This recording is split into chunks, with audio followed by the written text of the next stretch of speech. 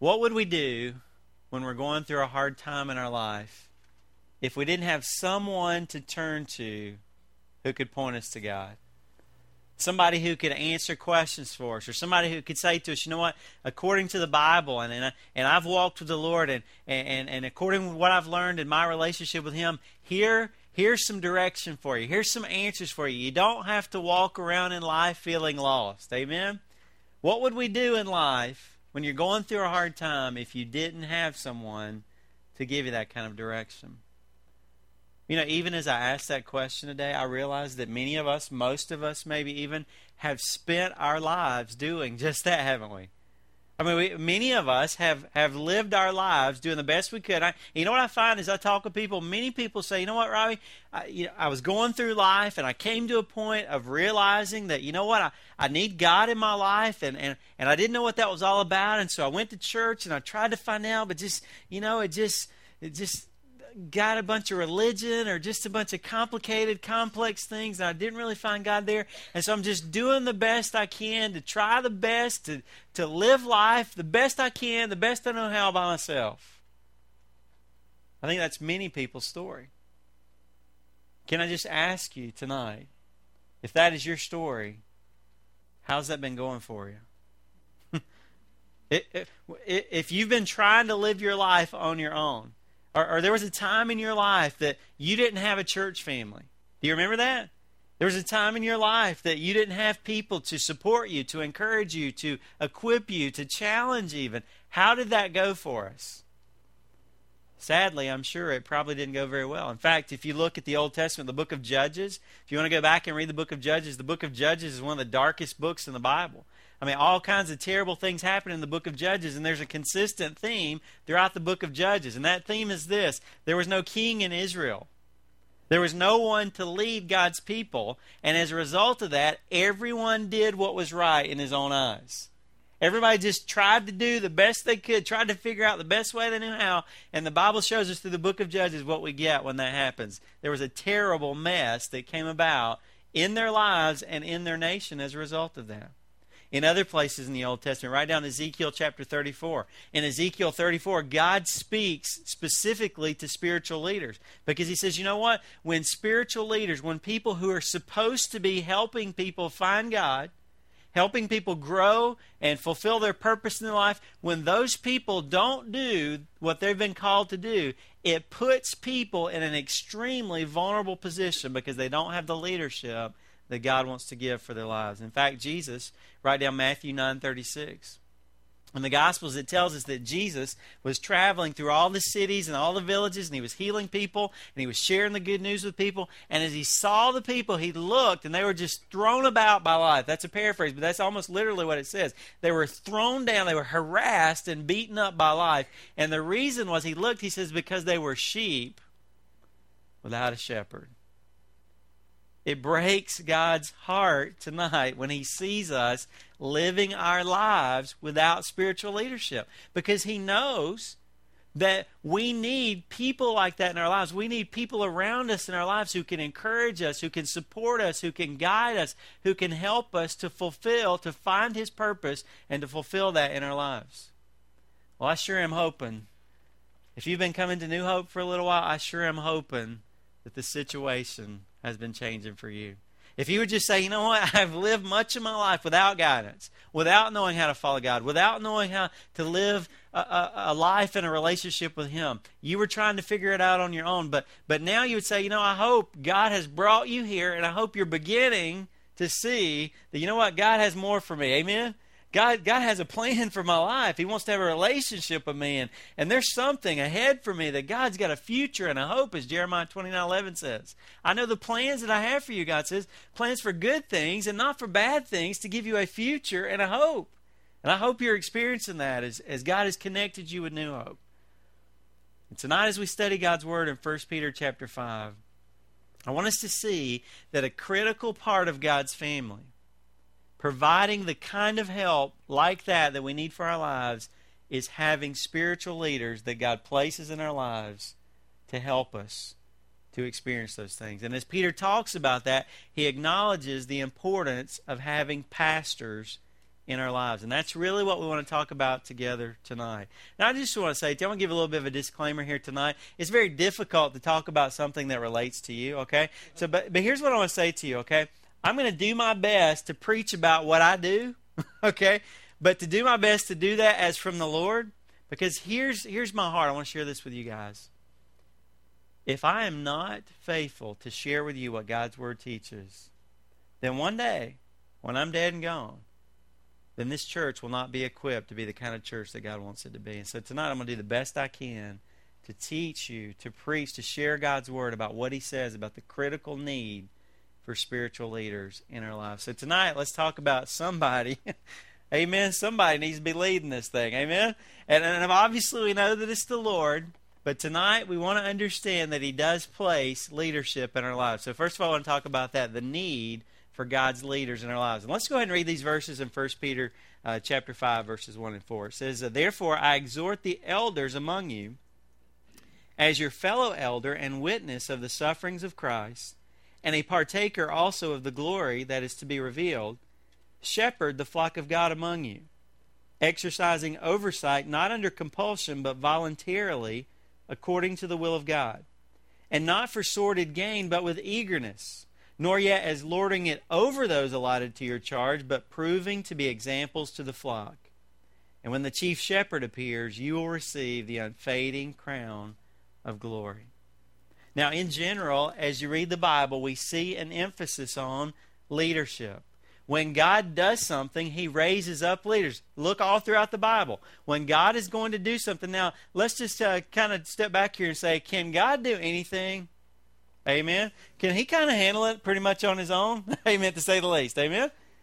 And there's a lot of that we can kind of track down. Why does God work through us? Just as a side note, I'll tell you, it's kind of like when I'm working on a project at the house. You know, and Drew wants to help me out with that project. You know, when your child wants to help you out with that project, you know, sometimes that's challenging, right? Because you got things you want to do. But you know what? Doesn't it bring you great joy to have that child involved with you? And I think that very much kind of relates to God's heart for us. He says, you know, I could do this work in your life, but I raise up leaders and I work through them because that's my plan. That's my purpose. That's how I want to accomplish my mission. So we see leadership and we see structure as well. God calls us to do things. Write down 1 Corinthians 14, verse 40. The Bible says that God calls us to do things in an orderly manner. If you look at God's creation, don't we see evidence of order? Don't we see evidence of a plan? Look at the universe. It's amazing, isn't it? In fact, many scientists who kind of have an initial presupposition against God will say, you know, we have to keep reminding ourselves that this is not made by God because it looks like somebody did this. Okay? It's very organized. You look at the human body. It's amazing, isn't it? The Bible says we are fearfully and wonderfully made. Psalm 139 talks about that. It's amazing how complex and how it all does what? It all works together, doesn't it? As we think about that in God's work, I can't help but think about three key passages. Write down Exodus chapter 18, verses 13 through 23. In the Old Testament, Moses was leading the children of Israel, and some estimate that he was leading about 2 million people. Okay, so here's Moses, and he was God's servant. He was God's leader that God had raised up to lead His people out of Egypt. Okay, but what was happening was, as Moses was leading the people, there would be people that, you know, you got 2 million people. I'm kind of thinking they had a complaint box. Amen? There was kind of where's the complaint department? Who do I report this to? And so the image that I'm just kind of summarizing, you can go back and read it. The image is that Moses kind of had 2 million people standing in line every day just, well, I'd like to ask about this, or I'd like to let you know about this, or we need some water over here on the far side here. You know, all these kind of things are coming to him. And his father-in-law comes up to Moses, Jethro, and he says, Moses, he says, this thing that you're doing, it's not good. He says, first of all, you're going to wear yourself out, and secondly, these people's needs aren't getting met. Okay, so this is not a good plan, is basically what he says. And then it says over in verse 21, he says, you shall select out of all the people able men who fear God, men of truth, those who hate dishonest gain. So we're saying men of character. You shall place them as leaders over thousands, hundreds, fifties, and tens. Do you see that? God's breaking down His people into manageable, bite-sized groups where the people can be ministered to and they can work together. I noticed a few years ago the same thing in the feeding of the 5,000. In that, we think about the miracle, we think about the food, we think about all those images. But if you look at it in Mark chapter 6, verse 39, it says he commanded the people all to sit down by groups on the green grass. They sat down in groups of hundreds and fifties. And then it says that he spoke to the disciples, he gave them instruction, and then what did they do? They distributed to all the people. Isn't that kind of interesting? You say, okay, all right, let's get organized. All you people that like to organize, it's good news to you, isn't it? That God's an organized kind of God. Amen? Now, don't get me wrong. God does special things too. So we don't all have to go always according to agenda. Amen? So we can go different directions with that. But God is an organized God. And he broke them down to groups in the early church. If you look at the progression in the book of Acts, there are thousands of people who came to know the Lord within a very short period of time. In fact, the numbers that are specifically given to us there's one group of about 3,000 people, and then it says another group of about 5,000 men. Now, I'm assuming if it says 5,000 men, there's probably some ladies and children as well. All right, so at least 8,000 people, and probably if there was 5,000 men, let's say there was an average of maybe one or two more with those men and their family that had given their life to the Lord. There were over 10,000 people who had given their life to the Lord. And as that began to happen, it says in Acts chapter 6 that the 12 disciples, those first apostles, they said, you know what?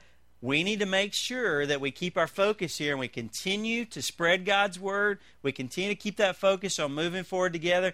He says, okay, they said we need to set aside some people who can be in charge of some specific aspects of God's word. Okay, so we see God's an organized God. He puts structure.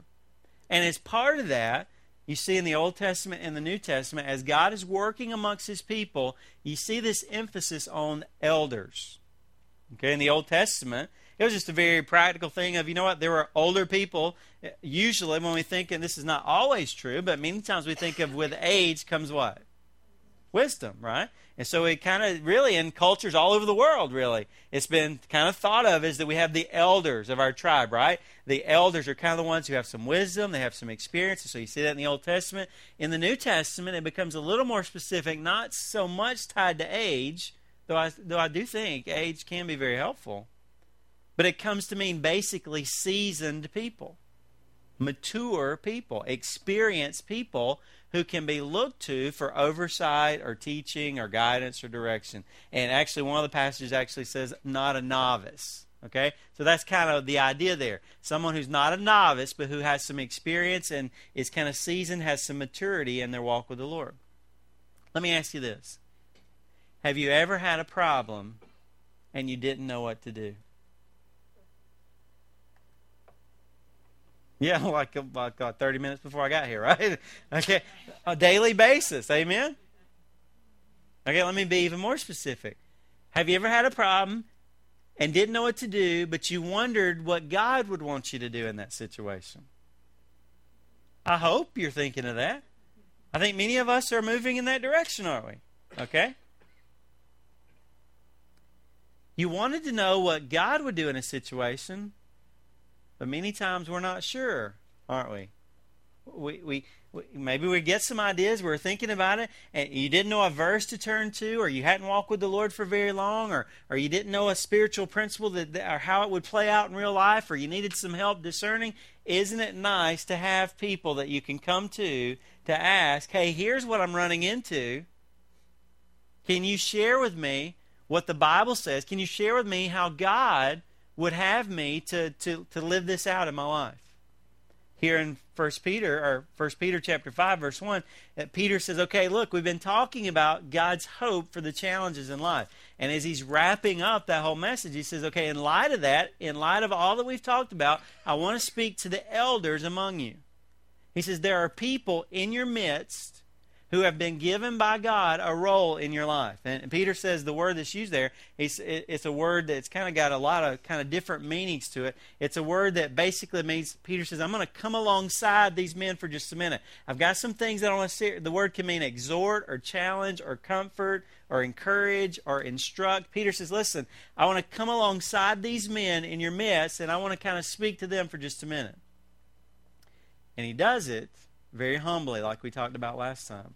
He says, I want to speak to the elders among you as your fellow elder and witness of the sufferings of Christ and a partaker also of the glory that is to be revealed. Now, those first and last things, he says, as a fellow elder, he's identifying himself with them.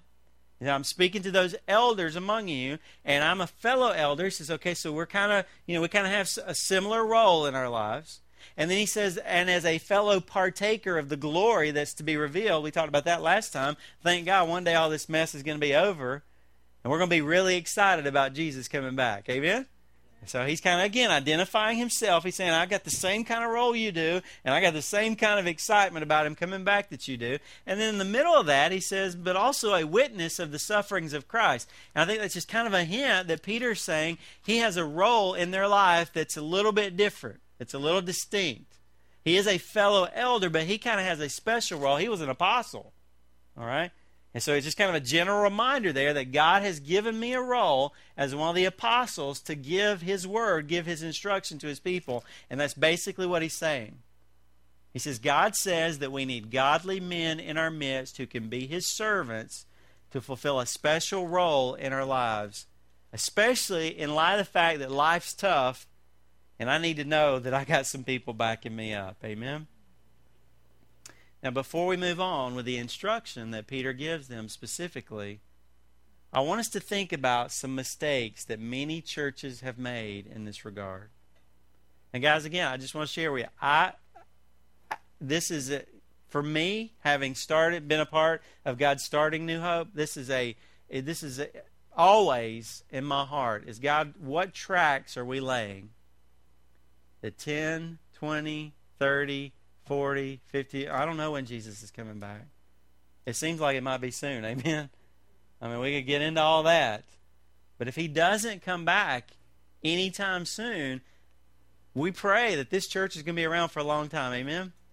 And no matter who's your pastor, no matter who's involved, no matter who's in the congregation, that we'll be focused and strong and healthy for years and years to come. Amen? Is that your heart? Because if you want to know how important, listen to this, friends. See, it would be tempting for us to say, last week's message was specifically focused on my problem and my issues, and I can apply that to my life. What I think we learn when we come to the Lord, when we come to churches, is that the world doesn't always revolve around what I need today, right? What I need to learn is what God has to say about life. And so talking about spiritual leadership may seem like, oh, that's not really of interest to me. But let me just say this to you. If you want to know how important God-called spiritual leadership is, look at churches that don't have it. Right? And if we get to the point that we don't have it, I pray that we do right now. But if we ever got to the point that we didn't have it, that would hurt your life, wouldn't it? It would hurt my life. So let's look at some mistakes. Write these down. Some churches overemphasize structure. That's a mistake that some churches make. All right? What do I mean by that? How many of you have counted in the last 30 minutes how many breaths you've been taking? How many of you? Anybody? Okay? All right? Not many of us have been doing that, right? How many of you have been saying, eyes blink? Eyes blink again. Eyes blink one more time. By the way, while you're occupied on that, your heart was beating too. So good thing it didn't need your instruction, right? Okay? Well, what we're saying is our body and many other things have organization. But the purpose of our body is not to be an organization. The purpose of our body is to be a living, breathing organism. Amen? See what I'm saying? So organization is important, but when churches overemphasize structure, they get in trouble. Our purpose is not to be an organization. Our purpose is to be the body of Christ. And that involves organization. See the difference? Okay, so we need to be careful about it. Secondly, many churches overemphasize a role called deacons. Let me share with you the setup. To be honest with you, most churches that I've been involved with in my life, here's been the setup. There is a single, what we're talking about here, elder or pastor, and there is and we'll talk more about that here in just a moment, and there's a group, actually many churches call them the board of deacons. First of all, Whether you're talking about elders or pastors, whether you're talking about deacons, whoever came up with the board idea. Doesn't that sound a lot more like Wall Street than church? Okay, whatever we have, shouldn't it be a ministry, not a board? Okay? But what happens is, God never called, if you look at the role of deacons in the Bible, God never called deacons to be what we're talking about tonight. God never called them to do that. But here's what happens. In many churches, they have a single pastor, and it's sad to say, many churches, did you know that pastors only stay about 3 years? Many of you have experienced that. Pastors come and go, don't they? Okay, so what happens is many churches have one pastor, a single pastor, and they have a group of deacons. And what happens over time is because pastors come and go, but because those deacons probably live in the community and they stay there over time, what happens is there's kind of a granted authority where those deacons who were meant to be used by God for other reasons, from a practical standpoint, their roles become intermingled, and those deacons kind of become something else other than what God created them to be. And that is messed up many churches. Sometimes people will ask me, they'll say, Pastor Robbie, when are we going to have deacons? Well, we will have deacons. But according to God's Word, it's more important to establish elders, or what we call pastors. Because if you think about it, deacons in the New Testament they didn't really come about till there were thousands of people. Now, I'm not saying we're waiting until we have 2,000 people before we have deacons. But listen to what we believe. Here's kind of the direction our church is going. Okay, I want to share this with you. And then you can understand why with those growth group signups and everything, that's not just some fun thing we like to do here. Okay, we're doing growth groups because here's what we're trying to do. We're trying to plant the seeds for ministry in and through this church. Okay? And actually, it needs to go global. All right? It needs to just go all over this church, right? And what happens many times is churches focus on deacons doing all the ministry. But really, we believe that deacons are mature people, mature men who've been set aside by God to help the church family meet needs within the church family. The reason they need maturity is because, hey, you ever worked with people before? Okay. You won't go very long being immature without some problems, right? So here's what we want to see in our church family. Those groups are ministering to one another. But guess what? If someone goes in the hospital for 2 days, could your group make meals for that person for a couple of days? Probably, yeah. If somebody has a major illness and goes in the hospital for 6 months, wouldn't that kind of overwhelm a group? So if you had a deacon that was kind of helping to organize clusters of groups, those people could come together and meet a larger need together. Or let's say somebody in your group says, I'm kind of having trouble, my kids pray for me. Can a group handle that? If somebody says, I'm leaving my wife tomorrow, I could kind of see the group going, what do we do about this, right? We need some backup. We need someone with some spiritual maturity that can help us walk through that. So we believe the emphasis is on those smaller groups. Then when that becomes too much or too weighty, then you have some people to help organize that. Number 3, a mistake that many churches make is ignoring elders and letting the whole group lead. Now, what do I mean by that? Many people, it sounds noble at first, but they say, we're just going to let the Holy Spirit lead us. Well, we know that. Amen? We are going to let the Holy Spirit lead us. But let me ask you this. If you just said we're all going to lead, how would that work at your house? Hey, everybody's in charge. Let's try that for a day. Amen? It doesn't work, and many churches are spinning their wheels because of that. In fact, if you look at the Old Testament story of the children of Israel coming out of Egypt, okay, if they had just done a group lead kind of thing, guess where they'd have been? Hey, what does everybody want to do? I want to go back to Egypt. I'm loading up a bus. Who wants to go, right? Everyone has a role, and everyone gives input, but everyone can't lead.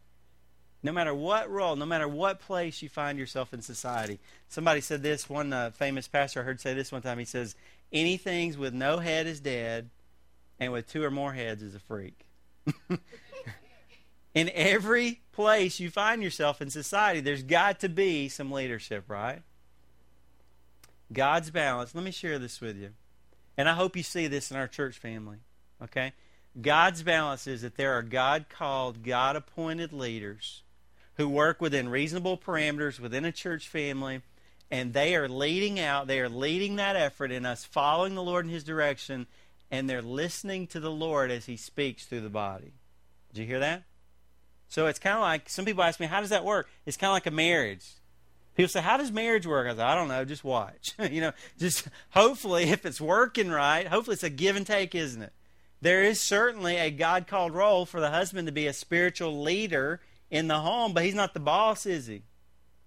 Somehow there's a leadership role, there's a leading out, but he's a leader in being a servant and doing the right thing. And he's also listening to his wife as God uses them together. I believe that's a big way that the church, that's a good picture. Someone said this: church rule which minimizes the biblical authority of elders in favor of a cultural, democratic process is foreign to the New Testament. John MacArthur is the one who said that. Okay, last one is only one elder. Many churches have this. Many churches have one person trying to do everything that we're talking about tonight in this critical ministry. Now, here's the thing. I think the sentiment is right. We kind of have a sense in our heart, and I think God's Word demonstrates this through the apostles, that there should be a lead person.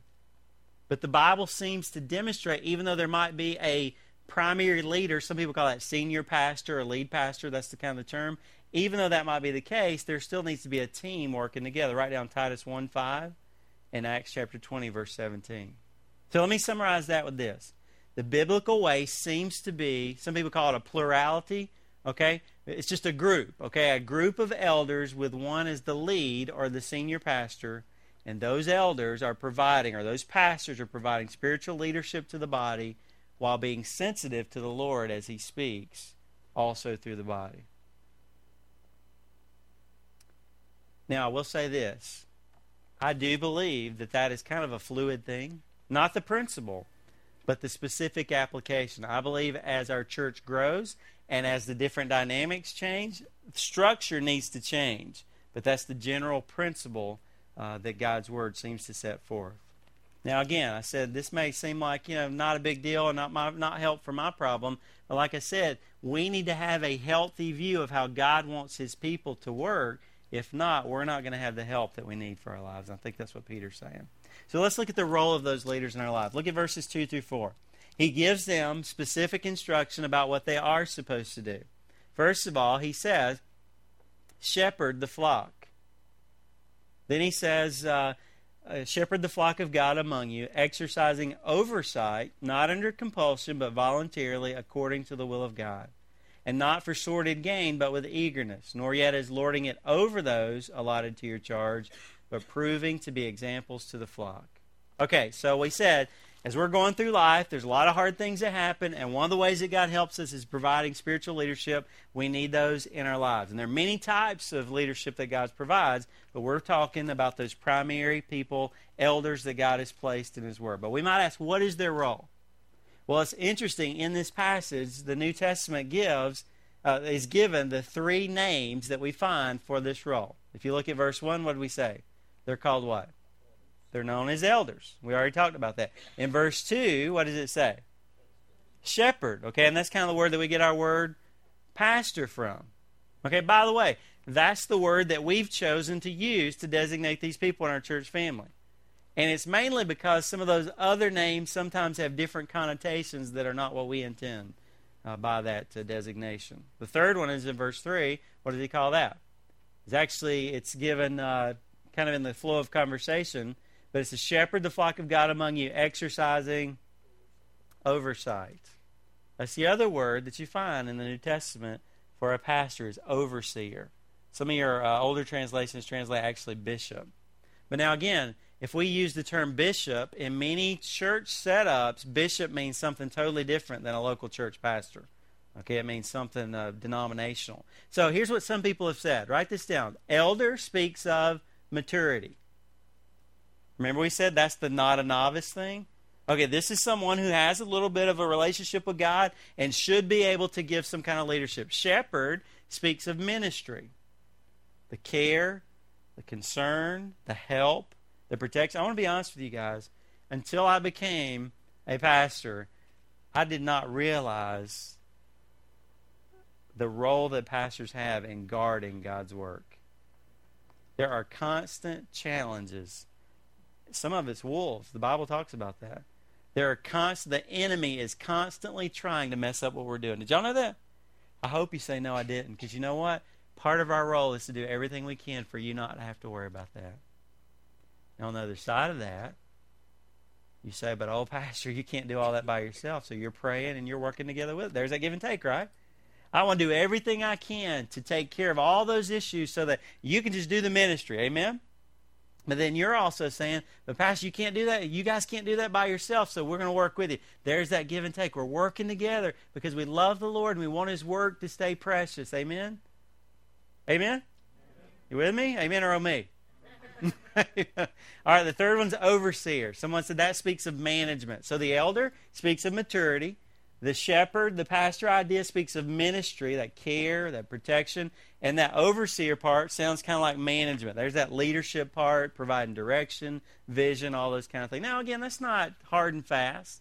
But that's just kind of a way to think about it. So let's look at what Peter says. He said, first of all, shepherd. Some of your translations say what? What does it say there in verse 2? First word. What's it say? Feed. Care. Okay. All those that tend, care for the flock. That's what it's saying. Feed the flock, care for the flock. You can see a shepherd leading sheep, can't you? What's he going to do? He's going to lead them. He's going to care for them. He's going to protect them. He's going to keep wolves away from them. Jesus said in John chapter 10, a good shepherd is willing to even lay down his life to protect those sheep. By the way, notice whose flock it is. Shepherd the flock of who? Hey, guess what? This ain't Robbie's church. This ain't nobody else's church. This is Jesus' church. The book of Acts chapter 20 verse 28 says, which he purchased with his own blood. So it's his work. Amen? And I care about it even more because if it was mine, I might give up sometimes. But it's his. I care about it even more. Amen? Shepherd that flock. It's the flock of God which he purchased with his own blood. Secondly, he says to oversee. Now that's a repeated concept for pastors in the New Testament. In the meantime, I see that like a quarterback. Don't you love watching Peyton Manning? Well, not right now because he's out. If you watch football, he's out right now. But you watch Peyton Manning on the field. I mean, that guy, wow. He's got a team full of guys, and you can tell he has a great relationship with them. And what do? They work together to get a lot done. Amen? There's a lot of moving pieces, and he's watching, he's looking. And you know what? When the guy's down for center, that guy can't see all that Peyton Manning's seeing, right? Because he's focused on his what? What do they call it? Your assignment, right? I've got my role, you've got your role, we're working together, and you've got that quarterback that's sort of just saying, okay, and you know what? That's in many ways, that's kind of the role of a pastor.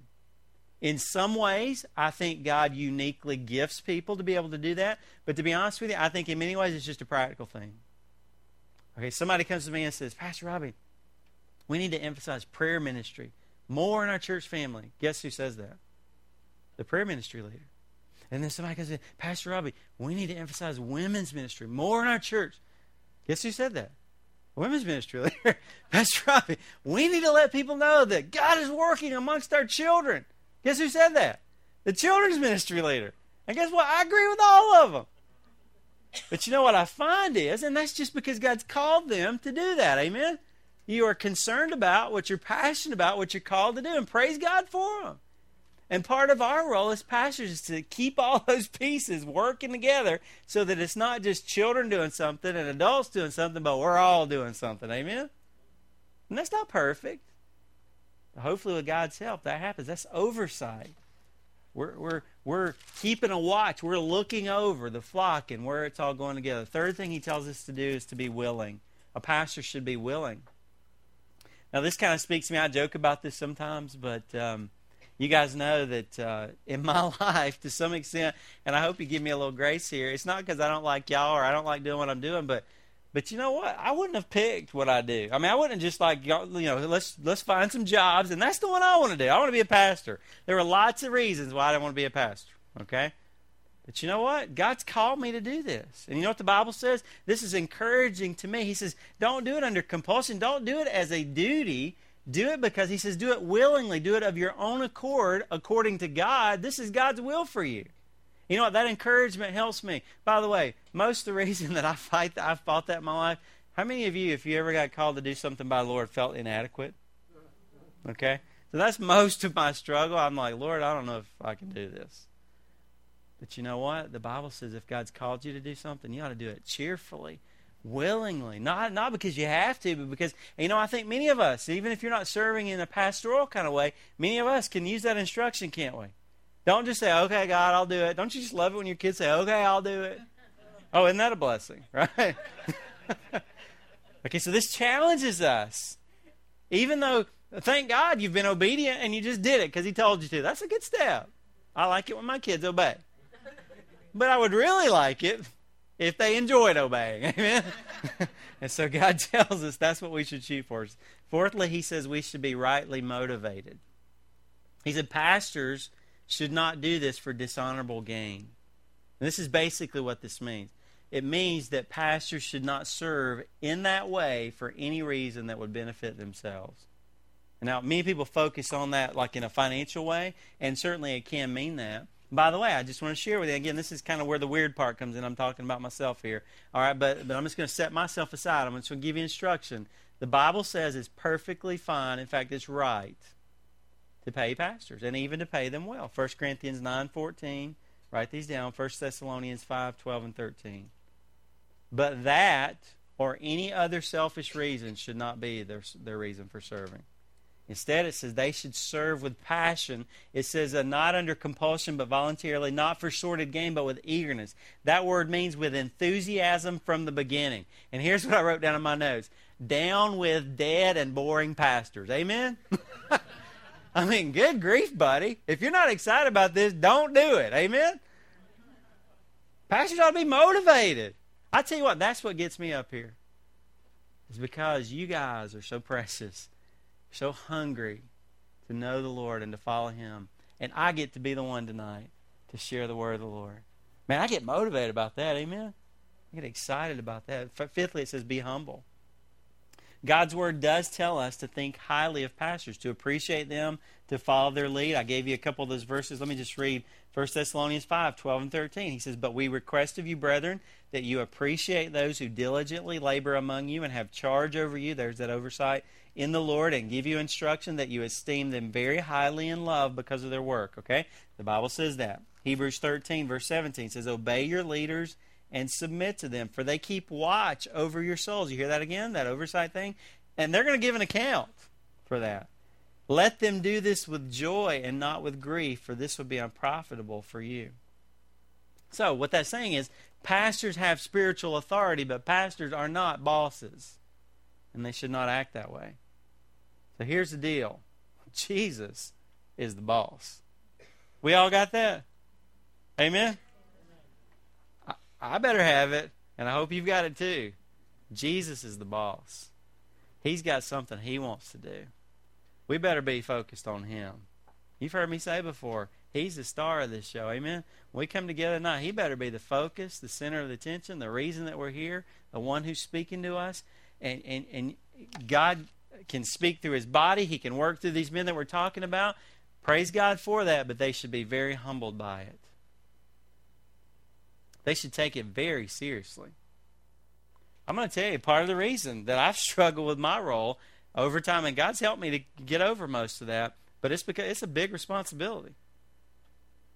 And we ought to be scared by it. If God calls someone to serve in that way, they ought to really think about that. They're going to have to give an account to the Lord. Sixth thing he says is to be an example. That's sort of that elder idea. A pastor should be somebody that's walking with God, right? He should be someone that others can look to and say, you know what, there's a good example. There's someone that I can follow. Now, I got to say this, okay? What God's Word says about our pastors is a big deal. And anyone who serves in that way should see it that way. Well, let's give some grace too, amen? Pastors are sinners, just like everybody else. Now, that's no excuse for them to be lazy. But we need to be careful that we don't substitute them for God. Because who's the boss? Jesus is the boss.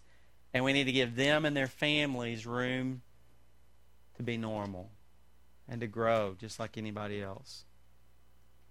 Other passages that talk about this. Acts chapter 20, verse 28. You can write these down. Ephesians 4, verse 12. The role of a pastor is to equip the saints for the work of the ministry. 1 Timothy 3. Titus chapter 1. Those are just some passages you can go back and look at. Here's how many of you may have heard me summarize this. Pastors, elders, overseers, whatever you call them, they're to lead, they're to feed, they're to guide, they're to protect. That's really kind of a good synopsis of what our pastors should do. Now again, let's be careful. Let's don't expect them to be perfect, but listen to me. This church should never call a pastor to serve in this way who is not a godly man who is willing to give his life in sacrificial service to others. That is true. It doesn't have to be perfect, but it should be a godly man who is willing to give his life in sacrificial service to others. Okay, so I said earlier, this might be a message that you think, you know what? What's this got to do with my life? Well, here's what it has to do with your life. Life is hard, and I need help. How about you? And tonight I'm so glad that God knew before the foundation of the world that church would be a good idea. To have a family, that's a good idea, isn't it? That's a great idea. Unfortunately, for many people, church is not a good idea. But that's not God's fault.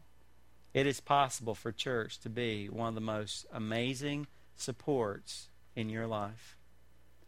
And if a church is going to be healthy, it needs to have the kind of leadership that God describes for us.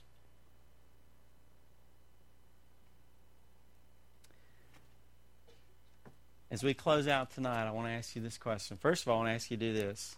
Will you pray for our leaders? I almost don't even want to ask that. You know why? I got to tell you guys, y'all bless us. Y'all bless me. Every week, I cannot tell you how many people tell me, Pastor Robbie, I'm praying for you and your family. Guys, you may just think, oh, he hears that all the time. That is huge. That is huge. You pray for me. You know what else you're a blessing? Your responsiveness. You know, I've been to churches. I mean, I've been in a lot of churches. I've been to churches, and it's just like, I stand up there, they ask me to come preach. I'm just like, never mind, I don't want to. Because they don't care. They're just sitting there like, I bet you can't bless me. And I'm like, I'm not. I don't want to. You guys are such a blessing to me because I look at your faces and you're saying, I want to know God. What a blessing that is. To gratefulness is a blessing to a pastor. You know, I've been in many churches where they just think, you're the pastor, you ought to do that. A pastor should be a servant. But some churches have taken the approach, we need to keep him humble. Well, trust me, if he's doing what God's got him to do, he's going to be humble. And God's going to take care of that. Do you understand what I'm saying? Let's watch all that, amen? Let's encourage those. And this goes beyond pastors, even the application, youth leaders, Awana leaders, anybody who's blessing you, who's serving God in your life, be a blessing to them, amen? And again, I want to say to you guys, you are doing that. You're doing well. May God help us to continue to do that in the future. Amen. Tonight, God has given us people in our lives who can help us in times when times are tough. I'm so grateful for that. I have them in my life. You have them in your life. Would you worship Him for that tonight? Would you thank Him for that tonight? Would you commit tonight to praying for our leaders, ministry leaders or pastors or whoever it might be? Maybe God's put on your heart, my youth is being blessed by youth group, and I'm going to start praying for every one of the youth leaders by name. Praise God if that's what you got out of this message. And tonight I want to ask you this. Do you know for sure that you are secure in God? That you are covered by Him? That you are under His protection because you have received Him as your Savior? You've given your life to Him. And what we've talked about tonight is a component of your spiritual life. But really, the way you can know that you've got that kind of protection in your life is by receiving Christ as your personal Savior. Can I tell you, God is working in our church family. I met with 2 people this week already who are ready to be baptized. Isn't that great? God is working. People are accepting Christ. People are taking steps forward. I wonder if tonight's your night. I spoke with a young lady this morning. So I thought when I was a little girl that I accepted Christ, but I realized a couple of months ago after coming to New Hope, that I had not truly given my life to Jesus Christ. But I have now. Isn't that awesome? Is tonight your night? Let's bow before Him for just a moment.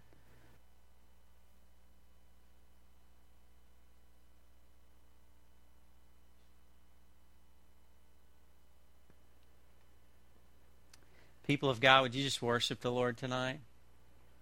Would you thank Him for giving you a church? Would you thank Him for your pastors? Would you thank Him for the ministry leaders in our church? Would you thank Him for the person that teaches your child in Awana? Would you thank Him for the ladies who organize the women's ministry every Tuesday night? Would you thank Him for Celebrate Recovery, for youth group, for all these things that God is providing for you? Leaders, would you thank Him for them tonight? Would you pray for them? Would you commit right now that, God, over the next week, I'm going to pray specifically for these people? God, that you'll encourage them in the work that they're doing. You'll strengthen them and their families. That you'll help them to see fruit from their labors. God, that I'll be a part of lifting up their hands and supporting the work that we're doing together with them.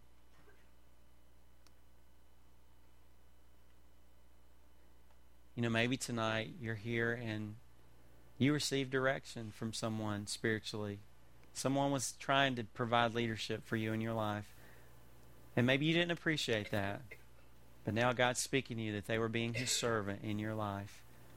And you need to ask Him to forgive you for that. Thank Him for someone willing to tell you God's way for your life. Whatever it is tonight, would you just talk to the Lord about whatever He's wanting to do in your heart? If you are here tonight and you do not know with 100% certainty where you're going to spend forever, there is absolutely no reason why you have to leave this room not knowing that.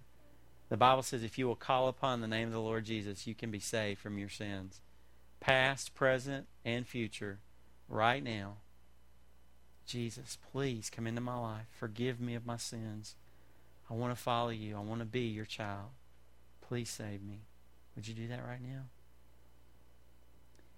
Heavenly Father, thank you for your word, for the teaching and instruction that you give us. Lord, I don't know how you wanted to use it tonight, but just speak to our hearts. Help us to respond to you in these moments. In Jesus' name, amen.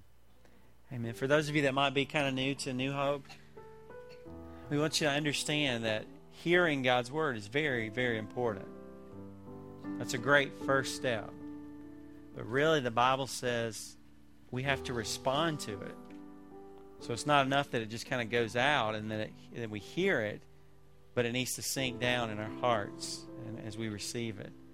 So tonight, this time of the service is really, we call it an invitation. It's just an invitation to respond to God. And that can be when we're going to stand here and Jeff's going to lead us in this closing song. That can be just you singing that song to God. It's kind of a wrap-up of Him speaking to you tonight, and you just worshiping Him in that way. That could be you praying by yourself. You can stay seated. You can kneel down by your chair. You can come down front, just kind of symbolically. Sometimes to me, to move physically kind of says I'm more serious. So if you want to do that tonight, just to come and kneel before the cross, to talk to God about something in your life. Or if you need to talk with someone, then I'd just love to be God's servant to help you tonight with whatever it is, whatever decision, whatever struggle. We don't want to leave anybody to leave here without offering to you. We'd be glad to help you.